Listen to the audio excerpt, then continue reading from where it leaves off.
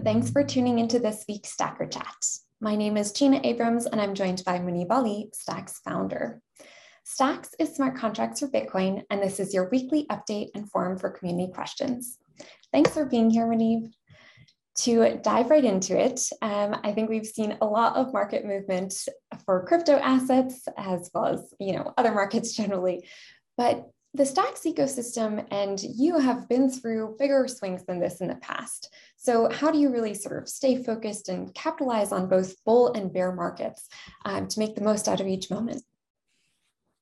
Yeah, absolutely. I think that's the first thing anyone who enters the crypto industry basically learns, that these are very volatile markets. Like a 10% swing is kind of like a normal day or week in the crypto industry, whereas a 10% swing on NASDAQ would basically send shockwaves around.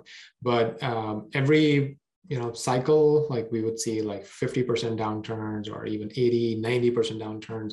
And people who have been around for a while, like I think after a while they get used to it. So the mental model that I have in mind is that generally speaking, we are very, very early. Like if you just compare the total number of users who are using the internet versus the number of users who are using any crypto application, I think we're at like maybe 2-3%, definitely less than 5% or so. So in that sense, like, adoption, if you're looking at adoption, like imagine when suddenly a lot of users started using OpenSea for NFTs, suddenly, there was a lot of value created over there, and a lot of even mainstream attention is coming to a crypto application that is getting a lot of users. So I tend to focus more on what are the critical building blocks, like what are the infrastructure layers that need to be built, what are the applications that can have product market fit, meaning that users actually want to use these things, and the UX gets to a level where the users can actually use these things. It's not just about they want to, but is it easy enough for them to do it? And I think we're getting there. We made tremendous progress over the last 5 to 10 years. 10 years ago, like, there was basically just Bitcoin and nothing else. And Bitcoin itself people would view it as like a very experimental sort of a thing, right? And there were so many questions about, is this thing going to work or not? And over the last years, we've actually seen tremendous growth in the crypto industry. And this is almost like a pattern I've seen over and over again, that whenever there's a bull market, it attracts a lot of new investors, a lot of new capital, but also a ton of new users, right?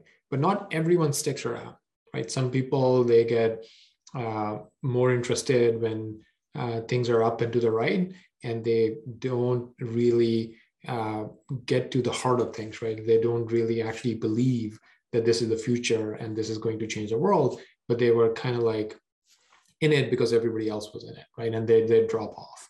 And that's probably the worst thing you can do, right? Because in this world, given how early we are, like the people who are going to make their careers out of this, or they're going to actually benefit financially, or otherwise, like, enjoy the ride, right? Like those are the people who are actually going to stick around. Like if you don't stick around, you're going to miss out on all of that. And you're just a tourist who visits at exactly the wrong times, right? Like, so that's why I'm actually not sure if you're heading towards a full bear market right now. And the markets have matured, and, the previous types of cycles might not map 100% now.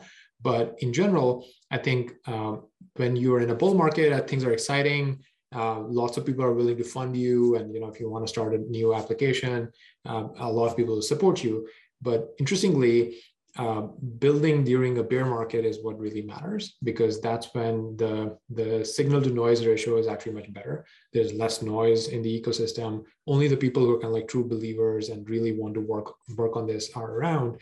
And that's when some of the best products get built. I gave the example of OpenSea earlier. OpenSea was built during the bear market of 2018, right? If they didn't do the work and weren't prepared or weren't ready for the influx of users that really happened during the recent bull market, like there would be no OpenSea, right? So I think that's the kind of mental model I typically have in mind.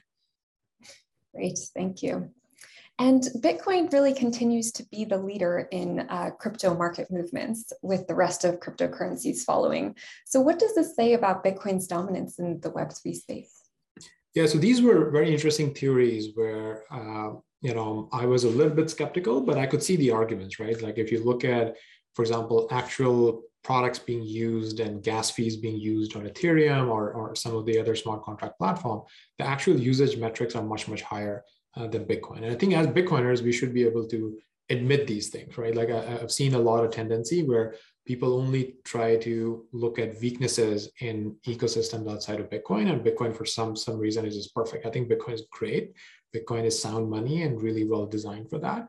But we should be able to be self-aware that there aren't a lot of developers who are actively building in the Bitcoin ecosystem. There aren't a lot of applications that are driving up, for example, transaction fees and creating a very healthy fee market or a thriving kind of like ecosystem. Stacks is obviously one exception, and we're trying to change that a lot. But generally speaking, if you look at Ethereum or some other ecosystem, the amount of developer traction, the amount of actual usage of application is a lot higher, right? So based on some of those things and how those applications, in my mind, most things are not competing with Bitcoin. Yes, sometimes Ethereum tries to compete with the ultrasound money type of stuff, but most things in my mind are not competing with Bitcoin. Bitcoin is sound money, and these are smart contract platforms who are really going after like a next generation internet economy, right? So they're going after a very different market, and people would come up with these theories that that market is much bigger. It might be really big, and they are kind of like saying that Bitcoin is irrelevant for those markets, and these crypto assets are going to decouple from Bitcoin, or that they would eventually, Ethereum and some other assets might actually flip Bitcoin. And because Bitcoin is going after a relatively smaller market, for like digital gold, this is their theories. At some point, Bitcoin might no longer be the number one largest market cap asset, or will slightly start to become irrelevant. I think that's the part that I don't fully buy. And I was always skeptical of this, that sure, these networks are maturing, but I don't think they're decoupled from Bitcoin. I don't think that if a downturn starts, people would feel safer holding these other assets versus holding Bitcoin. And that's pretty much what's playing out. Like as soon as the market sentiment turned a little bit, other assets are crashing much harder relative to Bitcoin. There has been a rotation back into Bitcoin. If anything, over the past few days, we've seen a little bit of a recovery, and Bitcoin is clearly leading the charge on the recovery again, right? So I think there is a lot of market data to indicate that Bitcoin is here to stay. It is by far the largest, most secure network. And if anything, when markets start to look more risky, people actually go back to Bitcoin as within the cryptocurrency world, the more stable asset and less risky, right? So the key thing, I think there are two different schools of thoughts. And people in Stacks are in the school of thought that you can bring the smart contracts to Bitcoin. You can bring kind of like the internet economy directly to Bitcoin and use Bitcoin as sound money. And the people who are effectively saying that Bitcoin might become irrelevant or kind of like, might get flipped over in the future, they're kind of betting that Bitcoin is not going to get these smart contracts and get a very active app economy going. Right. So I think that's the fundamental difference between the two schools of thought, and it's abundantly clear which side we are on. Great, excellent. Now, we've been continuing to talk about sort of transaction volume on the Stacks network and some of the network congestion we saw recently. And we have some updates on hyperchains that we can also share below in terms of resources. But just in general, given it's a very decentralized ecosystem, how can the community stay up to date on technical discussions and statuses and follow along and contribute? Yeah, so I think I try to point this out many times, but people are so used to like a single big company being behind a project, like that people just expect certain things, right? Like, and like, for example, there's Solana Labs behind Solana. And you can go to their website and you can look for a roadmap, or you can look for even a status that, hey, the blockchain went down and, when is it coming back online? And people would expect answers from a company, right? And I think Stacks is very different. Stacks is more like Bitcoin. Just like with Bitcoin, you don't expect to go to a company and expect answers to like what the roadmap is going to be, or if there's something technical going on, you would actually try to go and talk to the open source developers who are working on the open source project, right? Or there would be some sort of mailing list, right? Like there's a Bitcoin developer mailing list, and people have discussions there, and anyone can participate, and many different people do participate, right?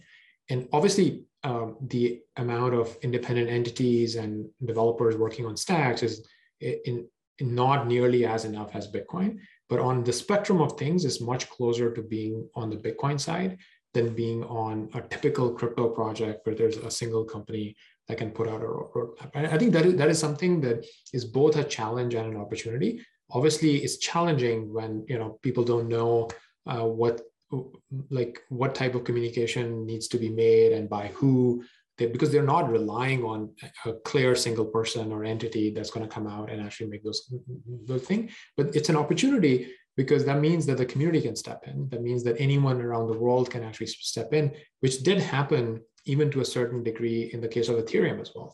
Like if you notice that there are so many independent newsletters that came out because people felt the need for staying updated, or people started doing independent reviews of the Ethereum code base, or translating the developer roadmap into more easily understandable articles for the general audience. And I do think the Ethereum community deserves a lot of credit for building that sort of a muscle within the community. And I think that's the kind of thing that's needed right now. I'm not saying that the existing entities or other developers shouldn't do a better job at this. Absolutely, they will. But it's a little bit of a call to the community that I think that this challenge can be met by the community by stepping up and coming up with, like, people, the attitude here should be that this is my project. Like, I am a contributor to it, and here's my contribution. Like, for example, people have been talking about some sort of a status page. I think people can make it, right? Like, sure, some of the existing entities, they might try to do something about it as well. And maybe we'll see multiple such efforts. And then over time, it'll be great to have multiple communication channels, multiple status pages, and so on. So with that said, I have noticed like a bunch of different discussions happening in the community where people are talking about putting up like better status pages for various APIs. They are talking about simplifying the upcoming roadmap in various formats and putting it out there for community feedback and so on. So expect kind of like more progress on that front. Great, thank you. Now, we've been seeing so much movement and growth in the Stacks ecosystem over the past year. Obviously, the 1-year anniversary was a sort of a landmark moment. But I think that there's been some feedback that, we still have a long way to just grow and share the word about the project. And so I'm curious about sort of where that stands in terms of your list of priorities. Yeah, so I think I'm mostly focused on, the developer tool side, or some of the technically challenging things that are intellectually interesting to me, like hyperchains and so on. And historically, like, me personally, or even Hero, the company that I work for, we are not in the business for kind of like, marketing to outsider developers. Like, we are focused on marketing to developers and basically making sure that developers have a really good experience when they use tooling developed by Hero, which is obviously using the Stacks open source software and built on this network. I think with that said, I do think that with Stacks, it's a little bit like if you compare Stacks to a very marketing driven type of a project, you would notice that those projects tend to be less organic, right? So they would generate a lot of hype. And if there isn't a lot of actual meat behind that hype, they would actually end up doing pretty poorly over the coming years or so on. Whereas if you look at Stacks, like, you would see this like steady growth that is happening on all fronts, right? Like, there are more developers coming in, more users are coming in, slowly, even on the liquidity side, on access side, like more and more exchanges are slowly kind of like integrating the technology, and all of those things are happening. Obviously, things can be better, right? Like I'm one of those people who's obviously, I'm just like hard on myself all the time as well, right? Like, things could be better, or people around me know this about me, that I'm always pushing for, hey, we can be better in this way or that way. So I'm not trying to defend that things are perfect the way they are, and we should remain being a low-key type of a project. I think I'm pointing out that there are certain benefits that you will get because you're more organic and because I would say in many ways more honest versus like a more hype-driven project. But that said, I do think that 2022 might be a year of growth for Stacks because a lot of the foundational layers have been built.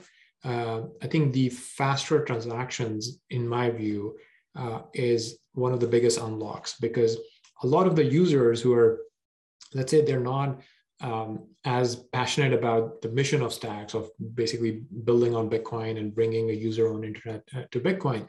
Some of the users who might actually not differentiate between a lot of these different chains, they will care more about the speeds, right? Like they don't understand the decentralization trade-offs that we have made. So I think we need to kind of like give the users that user experience that they have come to expect from these faster, more centralized chains. And I do think that's going to be a major unlock that if we can make that happen, if we can basically continue the momentum and growth that is happening and get better at simplifying the message, growing the community, making sure that there is access and liquidity available globally everywhere. And I see different kind of like work streams in the ecosystem by different entities that are helping there. But the big unlocks in my mind remain the faster transactions and then Bitcoin liquidity. Like sometime within the next 6 months, like I'm excited about basically sitting down with my Bitcoiner friends and be like, pull out your favorite wallet and just do a Bitcoin transaction. And now imagine the kind of superpowers your Bitcoin wallet has because of Stacks. Because now instead of just moving around Bitcoin, you can actually participate in Bitcoin DeFi. You can participate in Bitcoin DAOs. You can actually participate in Bitcoin NFT marketplaces and so on. So I think that's going to be a major unlock after the fast speeds thing. Great. So much to look forward to. As always, thank you for being here, Muneeb, and thanks to everyone tuning in and to folks who have subscribed already. If you enjoyed this content, please do make sure you're subscribed. Leave us a comment. Let us know what questions you have, and we'll see you next week.